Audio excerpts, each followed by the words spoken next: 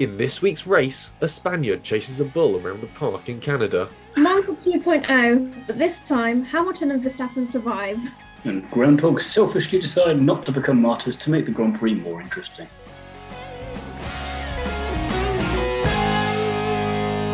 Hello and welcome to another episode of the Undercut Podcast. This time we are back to review the Canadian Grand Prix, and I'm joined as always by my two co-hosts, Jesse Billington and Ellie Mae Taylor. How are you both? I'm not doing too badly. It's been a nice sunny day, been sat at my desk in the sunshine, just enjoying life. Day in the life of Jesse. And you, Ellie Mae, how are you? I'm good, thank you. Today's been pretty non-stop. Didn't even get a lunch break at work, but we're here. Well, you're having your lunch break now at 8:05 in the evening, so better late than never. And it is not just the three of us this week. We have a guest. No, it's not Jacob Phillips. We found someone different for a change, and thank God for that. And it is Nabila Tejpar, rally driver, podcast host, and all-round great person. How are you? I'm doing well. How about you guys? Yeah, we're all pretty solid. Pretty good. So we will launch into what the hell has happened, which just straight away get into it. We're not wasting any time. And excuse me, what? Formula One, it's going off to Australia, which you kind of already was, but it's going there until 2035 with a massive contract extension, which I'm very happy about. We'll get to you guys in a second, because that's not the only Australia-related news, because Formula 2 and Formula 3 will be going there from next year as well, which is something that I have been wanting for absolutely ages. And with some Aussies on the grid this year, and with Oscar Piastri very likely to be getting a seat in F1 next year, even more perfect timing. Potentially two Aussies on the F1 grid for next year, plus a couple in the feeder series. I'm pretty darn happy about it. What are your thoughts about it? Anyone take it away? I'm quite excited for it. Australia provided some good racing this year. We saw some pretty close battles, especially through the midfield. And if F1 was vaguely exciting, it usually means F2 and F3 are going to be sort of mind-shatteringly exciting, even if we do have to get up at what I've written in my notes as a mind-shattering time. That was my second thought. My first thought was yippee, and second, oh God, no, what time? Yeah, the time difference is going to be a bit of a killer there for any European fans of Formula 2 and Formula 3, but it's going to be exciting, and I think it's good. Undercut Podcast goes to Melbourne. Will that just be easier? Yeah, if we went to where the sport is, I think we ought to start looking at doing that instead. Yeah, I definitely think it'll be exciting. I mean, yeah, Australia always provides good races, but I think you're just going to have to pull an all-nighter, aren't you? Just don't sleep. Well, I had to do that for a while for F1, but if I was going to do it for any Grand Prix, I would do it for Melbourne. What about you, Nabila? Are you a fan of the Melbourne circuit? It's not one of my favourites, but it's always pretty exciting. For me, it was more of a all-nighter anyway, because it was at 2 a.m. out here. So yeah. I definitely recommend that rather than going to sleep and waking up. So if it's already 2 a.m. for you, you're going to be definitely awake for the F2 and the F3 at this rate anyway. I'm a person that goes to bed at 10 o'clock, so I'm not going to lie, the 2 a.m. was rough. But I took a little nap between like 12 and 1:30 and then woke up for the race. There's going to be some strategic pit stop length naps I feel like are going to be needed here. Yeah, definitely. Well, that is not the only F2, F3 related news, as we just got news today that Jehan Ruvula is going to be doing an F1 test with McLaren, which is interesting considering he's a Red Bull junior driver. And I think it could be his last chance at doing. Maybe this is just McLaren being nice and they want to give him a test drive, and so he gets to feel like what it is in an F1 car again, because at the moment, his F2 season, it's going all right, but for how long he's been there, he's losing a bit of momentum, I think, and maybe stick him in IndyCar instead. So it might just be maybe McLaren are looking for that, and we'll just smuggle him into the McLaren ranks that way, because let's face it, Red Bull have quite a few spares. Well, I also think it's probably because all F1 teams have to have a rookie test in both of their cars, so they need somebody. So why not him? That's not a fair point either. It makes a fair amount of sense. Obviously, they've got to meet their sort of quota, their recommendation of how many sort of junior drivers they have through. But obviously, stick him in IndyCar. how long before Red Bull sets up an IndyCar team? Just they've got something to do with this glut of F2 and F3 drivers they've got coming through. They just have nowhere to put them. They're sort of going to go, have you heard of IndyCar? And it's kind of the awkward double-edged sword, really. Do they do that with IndyCar or Formula E or both? Because again, like you say, they've got a switch. It's like, we know you want F1, but also look at this nice shiny thing over here. Can we interest you in this? It's single-seater, and it's good to start. Good news is you're in single-seater. Bad news is it's not Formula One. Yeah. It could be worse. We could have set up a NASCAR team. I was just about to say, it's McLaren need 2 drivers for Formula E. Yes, but I want to be unpopular there just to annoy you anyway and say one of them's going to be Daniel Ricciardo at the rate this is going. He's for next year. He's a McLaren driver, just not necessarily in F1. Yeah, no. I don't want it either, but I've got to say these things. The rumours have died down. So can you. I think IndyCar's an awesome series, though. Like, I'll be honest, I knew nothing about IndyCar until I went to a race earlier this year. And it's really exciting. Honestly, it makes F1 look kind of boring based on the amount of actual competition there is. Like, let's face it, you've got 3 teams that could maybe make a win in F1 at the moment, whereas in IndyCar, you can have any of 11 or 12 drivers to win. And it's already we've had really 6 exciting. different winners from 8 races so far. Yeah, exactly. It's been very 2012 F1, which is what we're trying desperately to get back to, but we aren't there yet. Yeah, and I think it's a great series for people to kind of feed into. Like, I don't think it would be, well, nowadays anyway, going into IndyCar, I don't see it as being the end-all, be-all, missing out on F1. I think they've got much more opportunity to kind of grow. And with more foreign competitors moving into IndyCar, there's more chances of foreign races again. So, yeah. Maybe Derivla 2 McLaren IndyCar isn't that far-fetched an idea after all. I'm really losing my touch on wild predictions.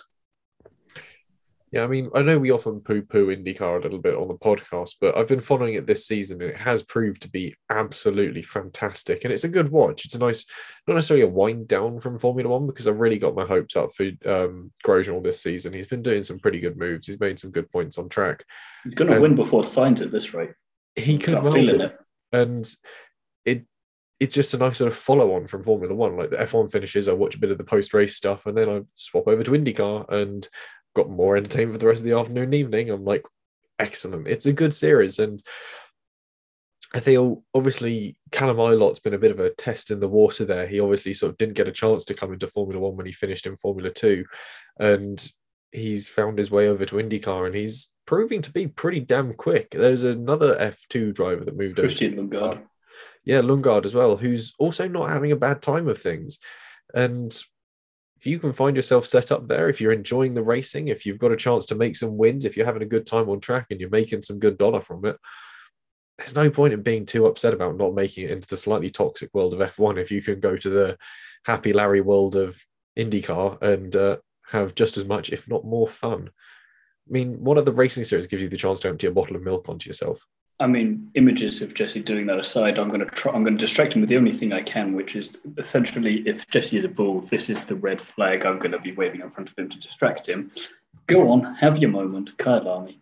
Right, Kyle Army. The talks over Kyle Army have been held, and the question is, will the return of this iconic circuit mean the booting of another one?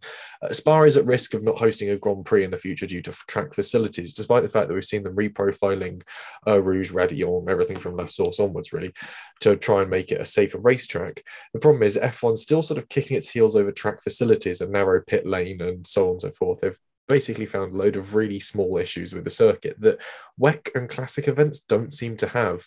You have all sorts of different sports car and endurance racing events at Spa that have huge grids, and none of them seem to moan about the paddock or the pits, and the same with classic events that have a myriad of different series racing in them, and they all seem to find space and time in the pits. This is F1 being a bit prissy, but also potentially trying to open up a gap for South African money.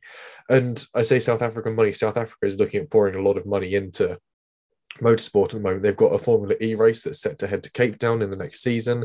So obviously doubling up 2023 in South Africa, you'll have potentially a Grand Prix and a Formula E race even if they make it a double weekend, that's double bubble for South Africa motorsport wise. It's looking promising for South Africa, but again, when it comes to Spa and its future, Domenicali has said that the success of the Dutch Grand Prix last year proved that when it comes to hosting a race in that part of Europe, the Netherlands are perfectly capable of putting on a show. And although it's an easy comparison to make when last year Spa was a bit of a washed out farce of a race, previously Spa has proved to be an absolutely fantastic circuit with some absolutely indomitable racing. I don't think you can compare it to Zandvoort, and Zandvoort for me was a bit of a snooze fest. It put on a good spectacle. It was great for the Dutch fans, and they probably saw a huge revenue from that. But let's keep Spa over Zandvoort for me, honestly. And so if we have to lose anything or put something on rotation, get rid of France or get rid of Austria, because again, two tracks where France is at the moment. Austria, if it's not Red Bull winning, something has happened that doesn't usually happen. And Zandvoort, like you say, pretty track, but not an awful lot happened there last year. It just looked cool to watch some cars go on some banked corners, but that was about it. And okay, we kind of have this thing of we're rejudging some of the tracks because of the new regulations this year, but at the same time, like Nabila was saying earlier, we've only got really 3 teams capable of doing anything at the moment, and one of them doesn't appear to have any strategists. One of them hasn't figured out how to fix his car properly yet, and the other one is Red Bull. So chances are we already know how that race is going to go at this rate. So and the comment about Zandvoort was like, we know it can host a race and it was doing a job. That was never the question. It's why are you trying to bin off Spa, one of the most iconic race circuits in the world, in exchange for Kyalami? Maybe don't have 4 races in the Middle East and 3 in America.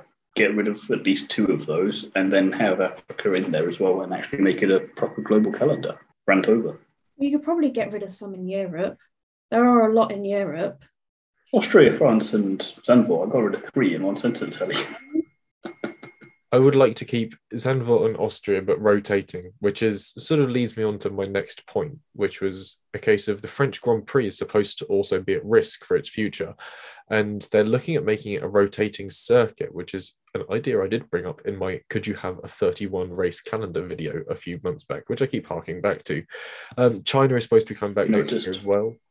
And the fact of the matter is that 2023 is also going to see Qatar start its 10-year contract with Formula One. It's a busy, busy calendar, which means that space is going to be at a premium. And Stefano Domenicali remarked that if all hosts were given a contract, the calendar would be 30 races long. Steph, my boy, A, that's doable if you plan it properly, like see my video, but also if you don't want to have 30 races there, let's bin off some of the terrible ones. Let's get rid of France, which last year... Or we do my suggestion and have non-championship races where you bring in the F2 and reserve drivers and you just stick them all in the car and you have again, we've used the example previously of how much more exciting would Miami have been if it was 20 completely different drivers who were using the reserves or from the driver academies.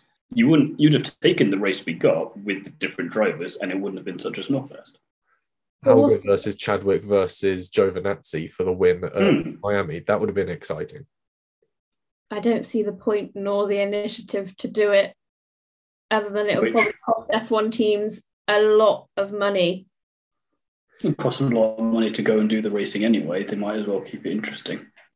Either the budget. Otherwise, you're going to have. Well, they need to fix that anyway, but you need to keep it exciting because you're already having fans with this season. And if it wasn't for last season being as interesting as it was, you'd have some races there where they'd be thinking about it where, okay, I love F1, but I'm not going to watch all of these races because there's too darn many of them. So which ones do I know from track records am I going to risk missing because I don't think I'm going to miss anything. And there's going to be at least 5 or 6 on the calendar next year where you think, yeah, if I miss that, I don't mind too much, or I'll just catch up on the highlights. Not more time saved there. And okay, you're getting a lot of more casual viewers because of Drive to Survive, and that's great, but you need to keep them there. And you definitely need to keep the loyal fans who've been there from as close to the beginning as they can, if there's anyone still old enough to watch the 1950 season, but you take my point. And need to have that balance there, and just going for quantity over quality not going to help you. Yeah, I definitely agree with that. I think it's also, though, a lot of the drivers are already starting to go, the race calendar is getting way too long. I don't know how many would agree with a 30 race championship, because they're already away from home enough. And like Perez has definitely been outspoken about the fact that like it's way too many weekends away from home and they don't really have a life outside of it. So I think you definitely have to just start being pickier and be like, well, which ones have the most interest? And I'm not going to lie, I'm definitely all for the race in South Africa, because you're missing Africa as a continent on the race calendar. And I mean, well, that's where my ancestry is from, so I'm kind of biased, but I just think it would be cool to have every continent represented in the races. So, yeah.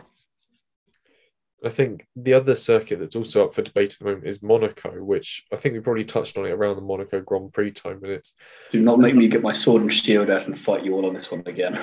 It's a beautiful circuit. I really like it, but the racing is by and large. No but.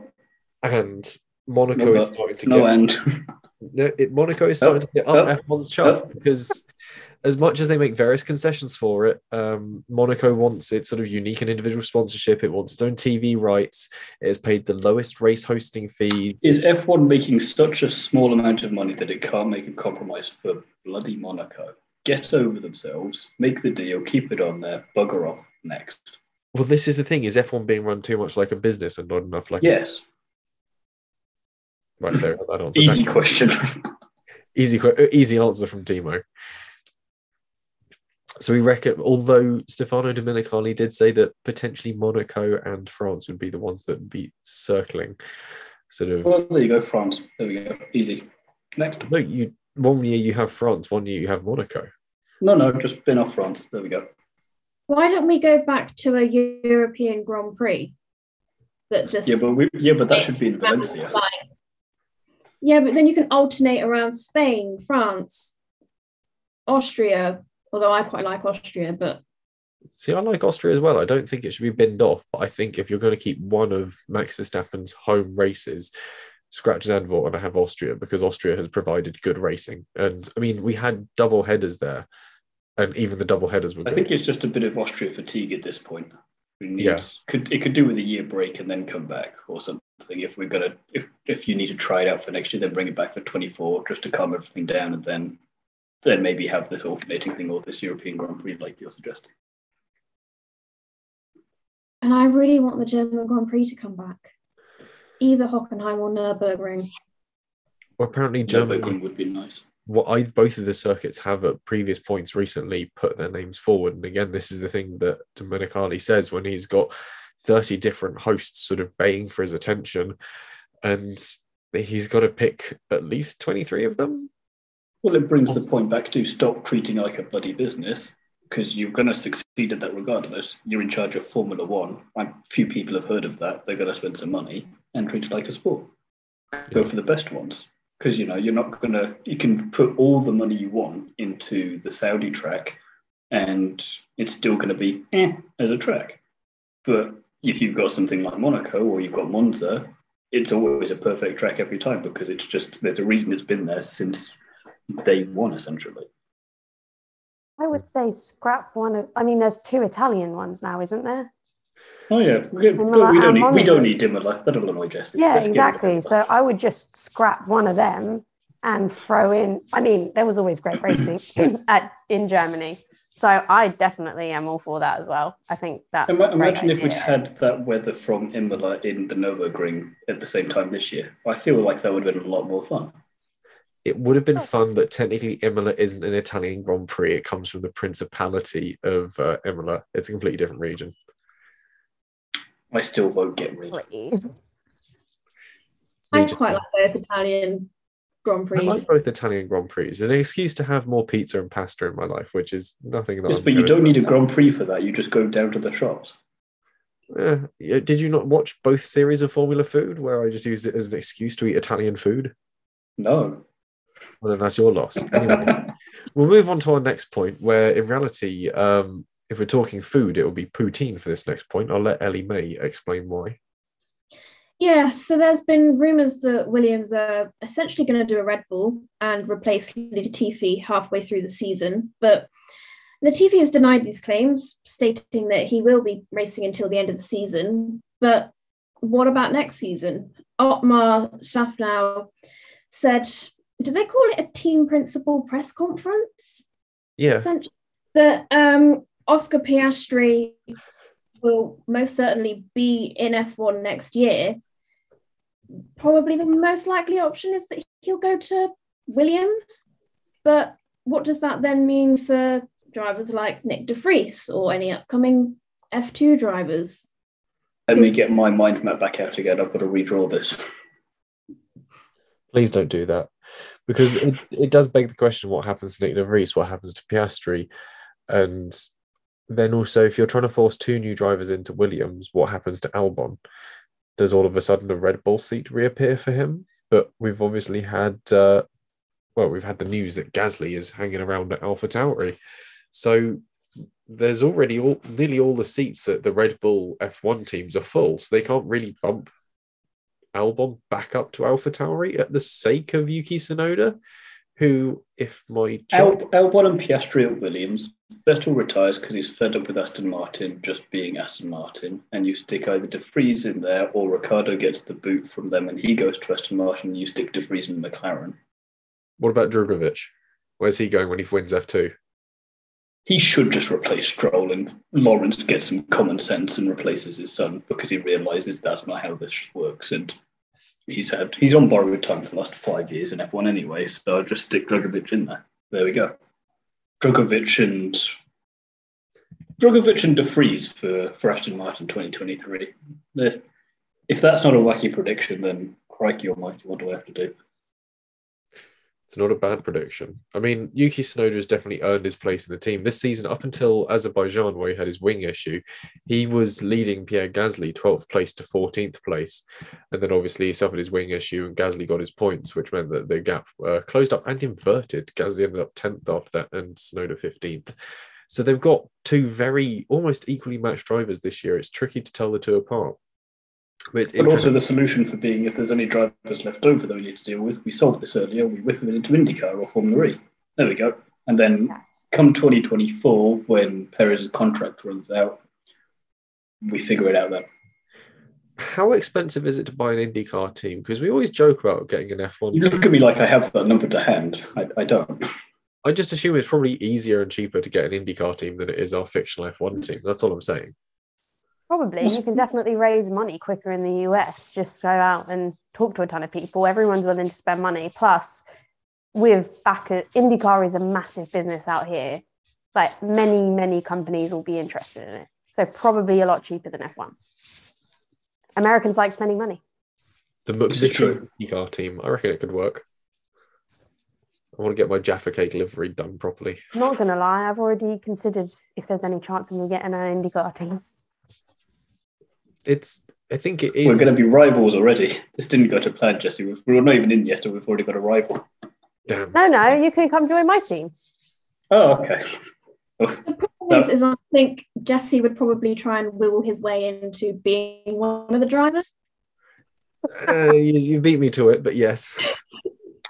You know what? The way we solve that is we just stick a really good VR headset on him and just give him a glass of milk so he can feel like a winner at the end. I have the driving shoes. You create a team that's got an Indy Lights team and you can go for that. Sounds like a plan. It's not like I've already just started a career anyway, but that's not the point. Anyway, more to the fact of it, Pierre Gasly's career is going to continue on beyond the end of this year because he has signed up for AlphaTauri, which is good news for him. Although he hasn't made it on our list of winners nor our list of spinners, which is our next section. So I'll let Timo start off with his winner from the Canadian Grand Prix. It was honestly tricky because I felt like there was a lot of potential for a lot of drivers, from everything through practice to qualifying to just before the lights went out in the race, and then it kind of went the wrong way for everyone except Max. And I could have put him on there, but I put Mercedes just for the point of, again, and it kind of shows my feelings towards the whole Grand Prix, that the best people I thought for this race were Mercedes, because they were once again in the right place at the right time, and they got 3 and 4. So they got another podium, another bit of a crawling up on the points of the constructors.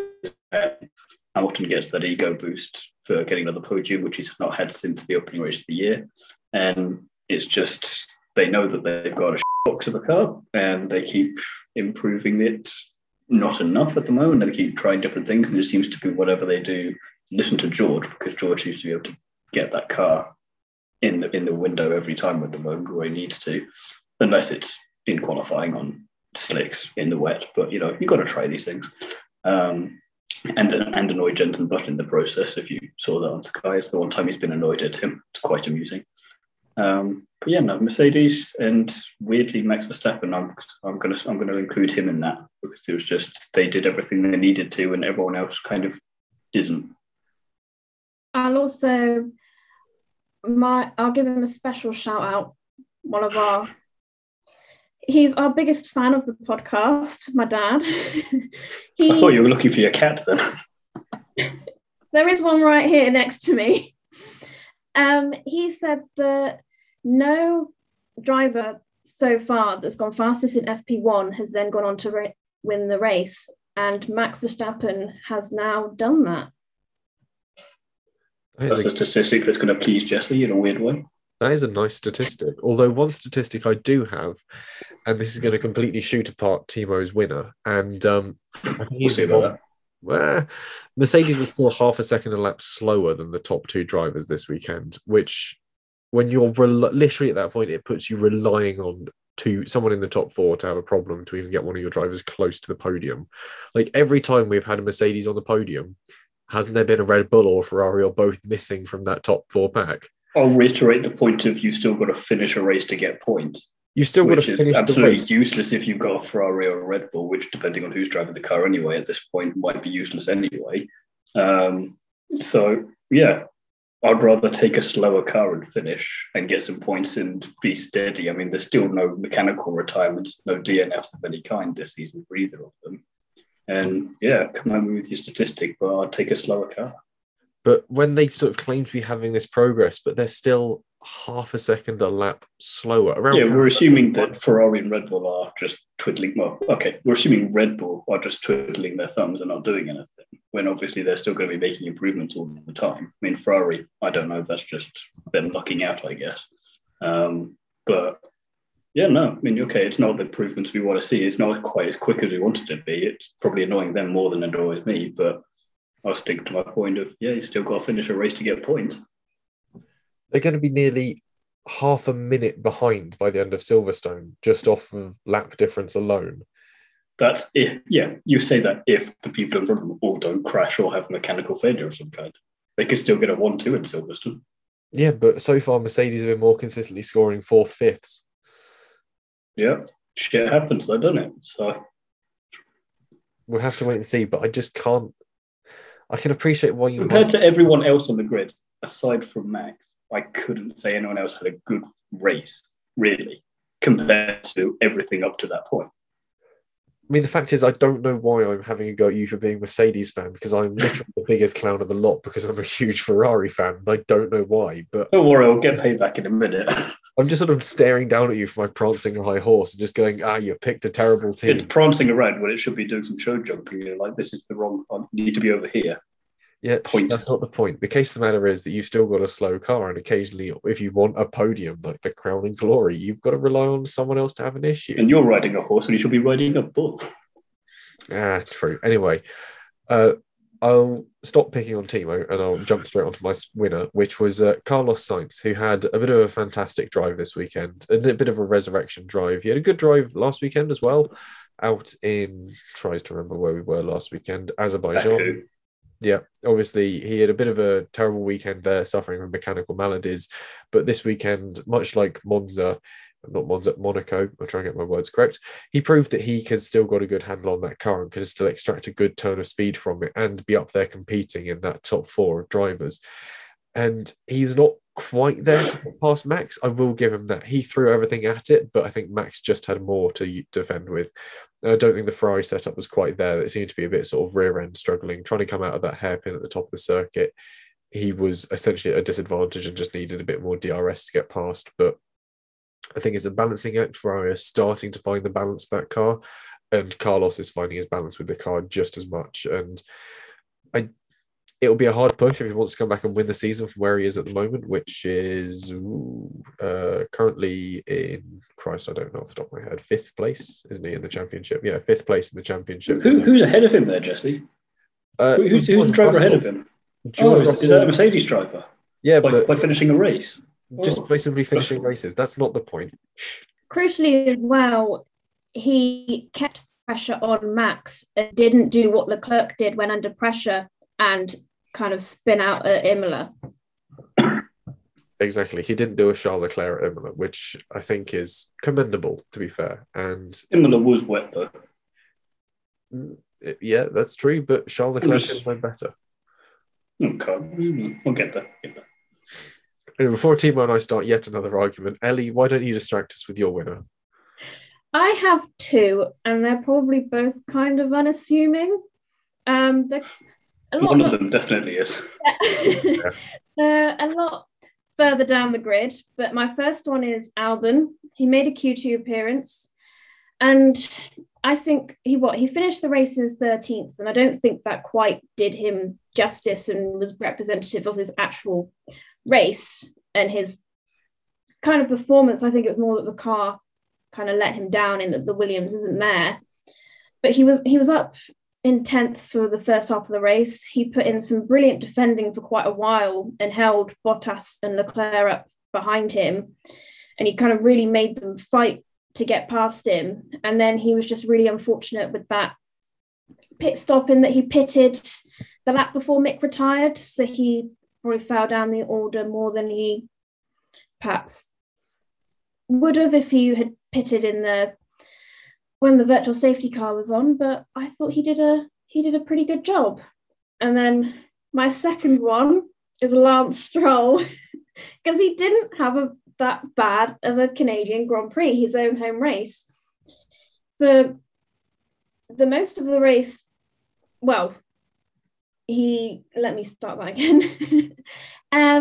For most of the race, he was driving within the points. He kept Guan Yu Zhou behind him, and Guan Yu Zhou Zhou Guan Yu, was on a lot fresher tyres than him. He then, kind of like Albon, pitted a few laps before the safety car that Tsunoda brought out, which meant he fell down the order more than he perhaps could have. He then was in 13th and overtook 3 cars to then finish 10th, and I think wasn't that bad of a race, and he didn't do a Stroll.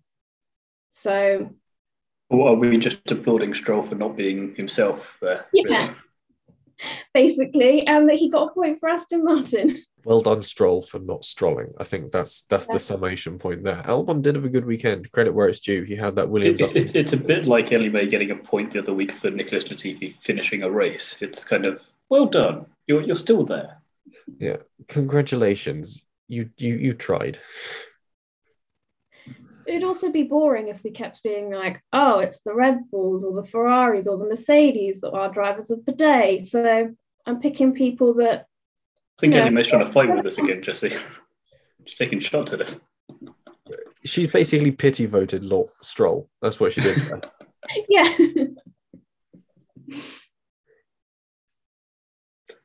What about you, Nabila? Who was your winner for the race? Well, apparently I'm about to say the wrong thing according to Jesse, but definitely Mercedes. I mean, they're the only ones, as Timo had mentioned, that hasn't had a mechanical failure. I mean, you're missing one Red Bull or Ferrari almost every race at this point, like some mechanical issue that's taken them both out. And I think Russell's doing really well to keep this streak of being in the top 5. And if any more problems were to arise, I do see him climbing a lot higher in the championship standings. But also, I was very happy for Hamilton. I'm a massive Hamilton fan, so it was nice to see him back on the podium. I do think there's a lot of work that still needs to be done with that car. And progress for progress sakes, just not enough. So I'm hoping that we see a little bit more. But also, I think I'm going to throw in Leclerc in that category. I know he only came 5th, but still, with what he was dealing with. Yeah, from the back of the grid, and what he was dealing with like the Alpine kind of just didn't particularly help. But also, I think what's going to lose him this championship if he doesn't get back up is Ferrari themselves. Their strategists are doing them no favors. They've done so many things that you've just kind of gone, do you just want to fire everyone and replace them? Because they're just not on it. Of the Bruce Wayne meme of when he just bought the bank to save Superman's mum's house in Justice League, because it's like, why do Ferrari not just do that? They are the Formula One equivalent of Bruce Wayne. Just buy whoever you need. You have the money. Exactly. You go and buy Perez's strategist. Done. Next, solve it that way. Because then you think, okay, if you're still doing it wrong, then there's a more structural issue at play at Ferrari. But at least you can say you bought everyone that should theoretically be doing the job there. I mean, you see it with Aston Martin. They supposedly bought everyone that was good, but they don't know how to use them. And Ferrari they've got the history. They've got 70 years of experience. And the thing I did think of and made me chuckle last night was the fact that at the moment, they keep going the way they're going. They're going to throw away the best opportunity they've had in 14 years to win either title. And Sirius Black spent less time in prison. But I think in terms of moving or buying strategists from other teams, it's a lot easier for other teams because they're all based in England. So you're not asking a strategist to move that far away from each other, well, maybe that's Ferrari's other fault of they need to be more flexible and say, okay, clearly moving to Italy is not working for everyone, because otherwise we'd have solved this issue. So you can work from wherever you want. As long as you help us get the job done, they really should be compromising a little bit. Mm. Yeah. Well, it's interesting you remember the need for there to be a Mercedes, a Ferrari or a Red Bull retiring from the top sort of row. I'm trying to think back out of all the previous races, only Imola obviously wasn't really a mechanical issue, which you'd specified. That was Ricciardo just punting signs into the gravel. But after that, Miami, you had both Ferraris and Red Bulls finishing. Monaco, you had them both finishing. And that's it so far. Obviously, this weekend. So 2 out of 9. Yeah, 2 out of 9 is... As opposed to 9 out of 9 for Mercedes. Yeah, it's quite poor, especially when you're doubling up your odds by going across 2 teams, which does suggest that there is some credence to Timo's argument of slow car at least finishes races, but it's still a terrible car and still relies on other people not finishing races. Relying on someone else to not do something is it's a bold strategy, but annoyingly so far it's paying up. It's working better than any of Ferrari's strategies have the past few races. Yeah. That is the worst Ferrari could have... I think Leclerc could have fared a little bit better had they just pitted him under a virtual safety car earlier and kind of got that out of the way. But I just feel like everything they're so far behind, or they're just doing it wrong. I just love our little Red Bull fan in the corner just sitting smugly as well. She's got nothing to say because her team's doing all right.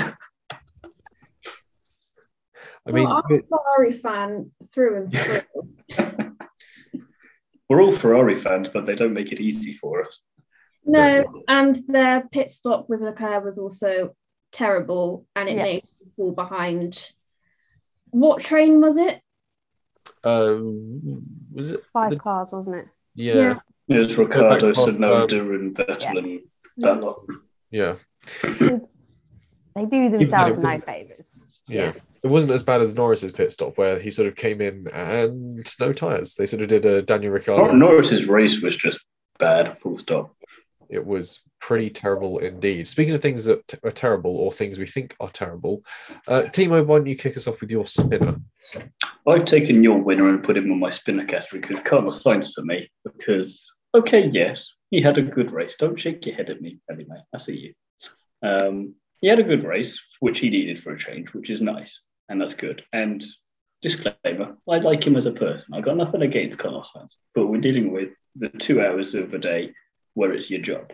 And that kind of takes all the personal stuff out of it, because you're there to do one job. And I feel like maybe this is a Carlos Sainz and a Ferrari thing here, but Bahrain and Saudi, and to an extent Australia, they were pretty solid. And ever since then, they've kind of been a bit too cocky. And they've just been a bit too full of themselves and not anticipating that Red Bull or anyone could come and touch them. And Red Bull have just kind of quietly gone about their business and then absolutely plowed into them like a freight train. And they've kind of been like, oh my God, how did they do that? Completely forgetting that Red Bull are a pretty damn good team. At the end of the day, love them or hate them, they are consistently there and have been since they kind of got themselves established. And Carlos Sainz, okay, yeah, he wasn't quick enough to get there in the last 10 or so laps, and he was very close and was trying things. But I think, using the point that Lemay was saying earlier, he should have tried doing a move similar to, okay, he didn't, I think Leclerc made the mistake and Leclerc caused it, but he should have been pushing that hard where he would have made a mistake or a little bit to show that at least trying to find that. You'd think at this point, considering he still hasn't had an F1 win, he'd be trying that extra little bit harder to push and just get past there. And I think they perfectly demonstrated why he hasn't won a race yet. You've got drivers like Max and Lewis and Fernando and Vettel, and you're seeing that with George and you're seeing it with Charles, that they have that potential too, if they will get that little bit extra out of whatever car they're in and they will be able to beat whoever is in front of them. But I think at the moment, Max on his worst day can still beat Carlos on his best day. And Carlos is kind of, maybe he's just a very good driver that's just not meant to be a world champion. Maybe he's a Ricciardo in that respect. He'll get a good few wins, but he's never going to win a championship. And that's going to be my other harsh thing today in terms of traumatizing Ellie May from the look of things. I would love to be wrong. I really would. But it was just, he got so close, and you think this was his perfect opportunity to win a race. He had Alonso ahead of him on the start, which should have been no problem for him. It's not like he's not raced him or Max before. He knows what he's dealing with. He's been teammates with Max. He knows what Max is going to do. He was watching them all. You're always watching what your opponents are doing. None of what Max should have been doing was surprising. At no point did Max look like he was under any pressure whatsoever. And the only people who can put Max under that kind of pressure, as we've seen, are Checo and Lewis. No one else has ever really done that from what we've seen. Ricciardo maybe in the early days, but we've not really seen it from anywhere else. And Carlos just doesn't have the chops, it would seem. So seconds are well and great, but he needed to push that a little bit extra, and he didn't. So he's getting very harsh treatment from me today. So as is always the case, tough love, he'll go and win a race very soon, and it'll be because of me, because he'll listen to this. I'll take full credit. I hope he does listen to this and prove you wrong. I hope so too. I just don't see it happening. I just don't think he had the car to overtake Max Verstappen. Red Bull are quicker. We had this argument in the group chat last night, but for Nabila's sake and for everyone else listening, it's the whole thing. And again, proving the point from Mercedes from earlier, you don't need the quicker car to beat your opponents. You just need to try a few other things out and you need to be in the right place at the right time. And I think if you'd had roles reversed and you'd put Carlos in the Red Bull in the lead and you'd put Max in that Ferrari, Max would have got past him. In an alternate universe where Carlos stayed in the Red Bull program. Well, he's kicking himself. Well, I don't know if he's kicking himself over that one, because if Max had still come along, he still probably would have been booted out of there quicker than no one's business. But I mean, it's interesting, and I think there's merit to criticizing Carlos, and I do think he could have tried something a little different.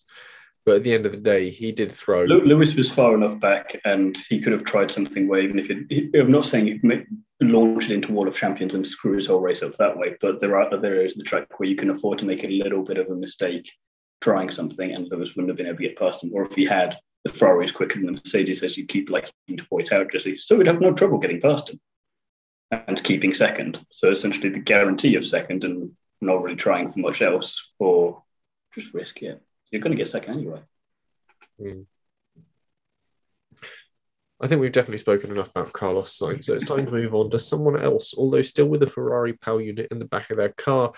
And my spinner from this weekend is Haas. And my notes simply say, my brother in Christ, what sacred idol did you lot deface? Because they just cannot catch a break.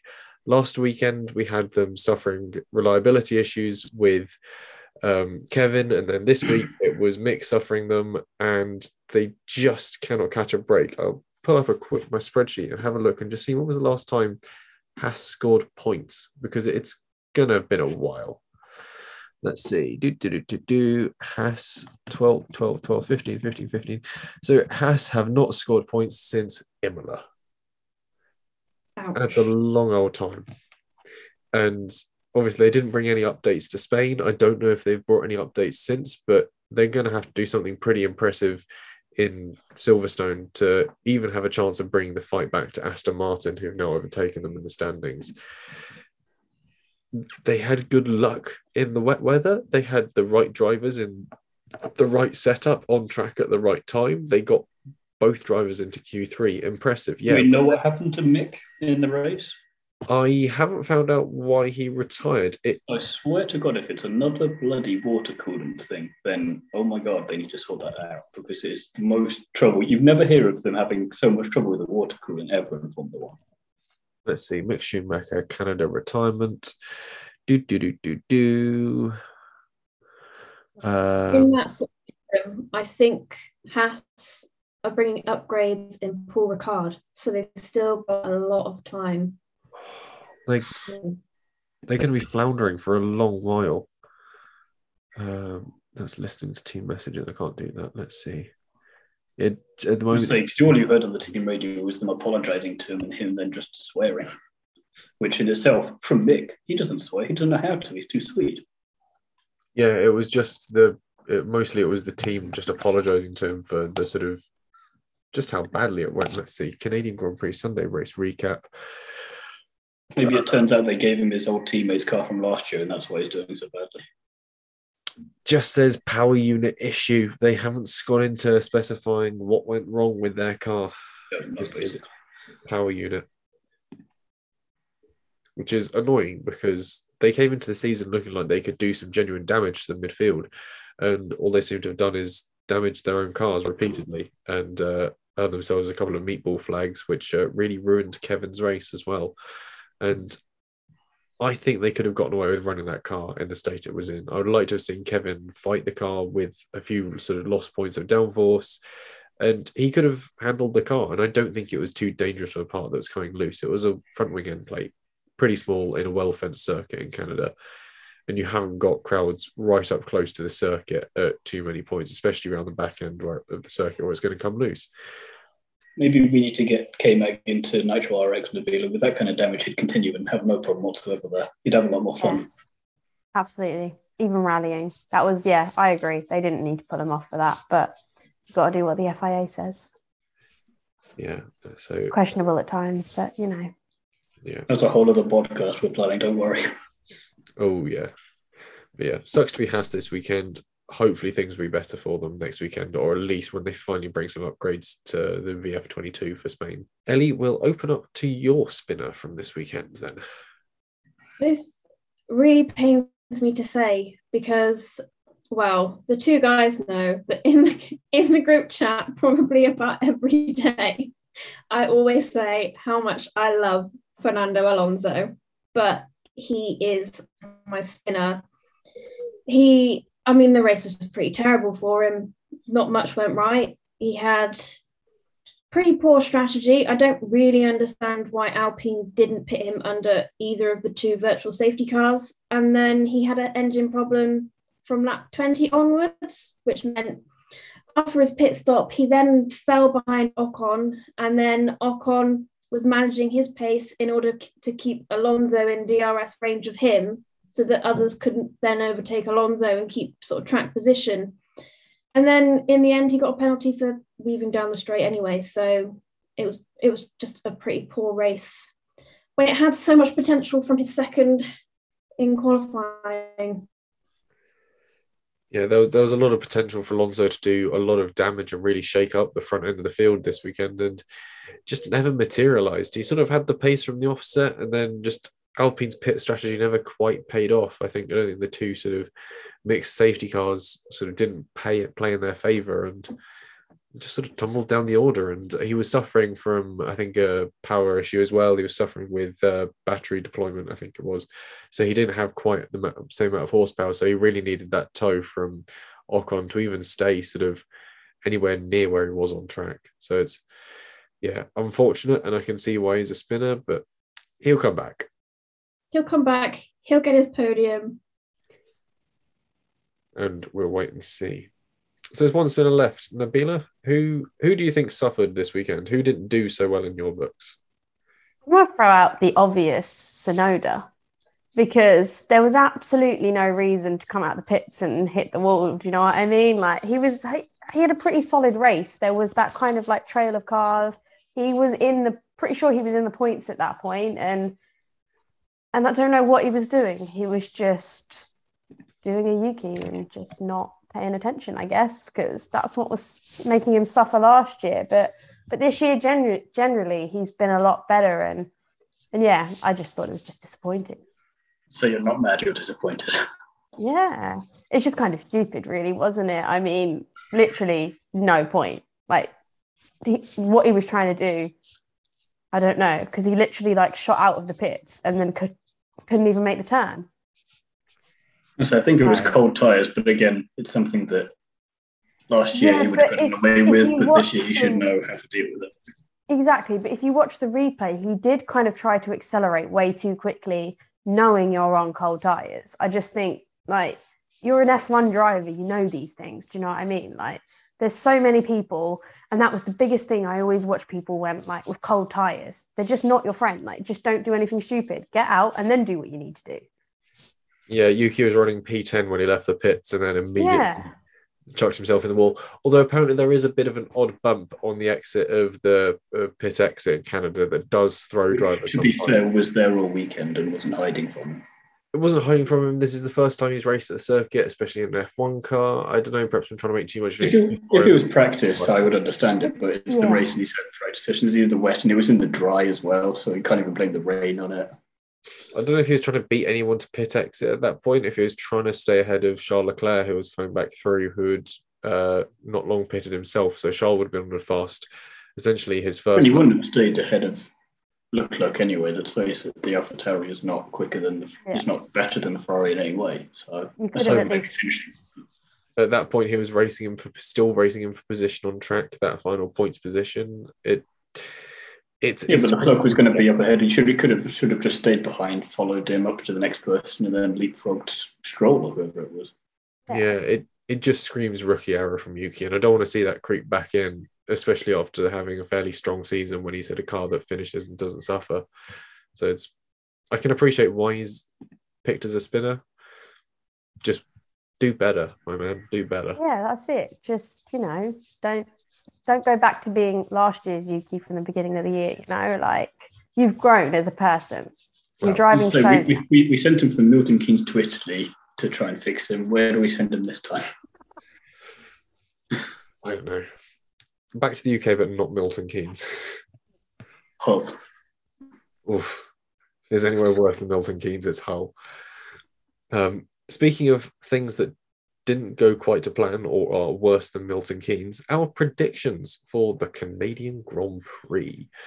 Let's see, race by race predictions. So we'll keep it simple. Timo, for me, you scored a. Oh no, that's Monaco. Canada, you scored a point here. Actually, I did award you a point for Ferrari. Have a good strategy where they didn't throw it away compared to how they usually do. So I felt kind and gave you a point. I love how I normally disagree with that, but I'm going to take it for this one because it's going to make no difference to me overall anyway. It's not going to make too much difference to you overall. I scored no points with a Perez pole, a Perez first, Leclerc second, Norris third. You know what? I'm suddenly feeling cheered up because regardless of everything else, I beat Jesse in a prediction to think for once. Yeah, Verstappen fastest lap and my madcap prediction of 5 DNFs, which did look like they were going to come eventually. We saw a lot of cars dropping out, but if your weather prediction had been correct, then you might have got that. Yeah, maybe. The guest from last week, we had Jacob on. So this is essentially Nabila. You're going to have to stand up for someone else's predictions here, which was Leclerc pole, Leclerc win, Verstappen second, Perez third, Leclerc fastest lap, and the groundhog related VSC. of which we saw none of those things. So, I mean, to be fair though, it's good that Jacob wasn't right for a change. We need that as the other members of the podcast for this prediction review, because normally he does a surprisingly good job of accurately predicting what's going to happen. I mean, the last time he predicted, I got 4 points this time. Yeah. Is Ellie May the new Jacob? Ellie May didn't get 4 points. No, she got 2 all in. She got point for Verstappen pole, point for Verstappen win. So that's her 2 points. But the worst thing is that now means she and I are tied on overall points at 7 apiece, despite the fact that Ellie May wasn't actually on the podcast for the first 4 races of the season. So she has a better race-by-race average for point scoring. So it's 7 apiece between myself and Ellie May. The guest, as an amalgamous person, is on 6, and Timo still lags behind on 5. I'm amazed I've got 5. I thought I was on 4. Yeah, I'll take that. You're keeping. I can still do this. It's only race 9. Yeah, you're doing a Mercedes. You're just scoring a point every now and then, just waiting for me or Ellie May to just. You wait till Abu Dhabi. That's all I'm saying. Yeah. So speaking of changes in order, it's time for our Constructors Countdown. It's no change at the bottom, with Williams suffering from another pointless week. Dropping to 9th place after suffering more bad luck, Haas still on 15 points, failing to score since Imola. Usurping the American outfit for 8th, Aston Martin, courtesy of a sole point for Canadian Stroll. 7th place is being held on to by AlphaTauri, although the fight for 4th is rather getting away from them. 6th place is home to the resurgent Alfa Romeo, now hunting down the French outfit of Alpine in 5th place, just 6 points separating them at the moment. McLaren are clinging on to the 4th place, but after failing to score in Canada, they are just 8 points ahead of former engine supplier Alpine. 3rd place, but with their challenge against Ferrari dampened by the Scuderia's surprisingly competent weekend, Mercedes. 2nd place, and now into the 200 club, Ferrari. And still in 1st place with a lead diminished by just 4 points despite having only one runner, it's Red Bull on a whopping 304 points.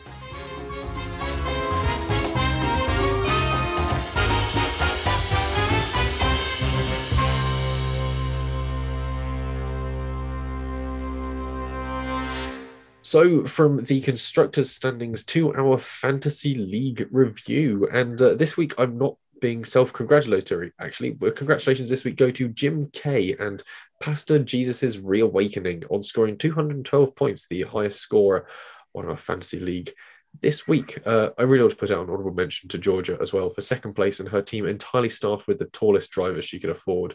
A bit of a weird strategy, but it sort of paid off for her, which was simply a case of you're tall, you're tall, you're tall, you're tall, you're tall, and then a constructor with whatever was left over. Somehow that paid off for her. Not a strong week for me. 8th and 9th with Jaffa Cake Racing and BRT, and had it not been for that meatball flag and Kevin scoring some points, I would have had a nice little haul. Although speaking of a little haul, yet another week for Timo struggles, as didn't break triple figures again, did you? Just 83. If we base this off getting points for cursing people, I would be winning so hard. Yeah, if the game, because whoever I touch, they just do not have a good time at all. Could you do a team that's got Latifi, Stroll?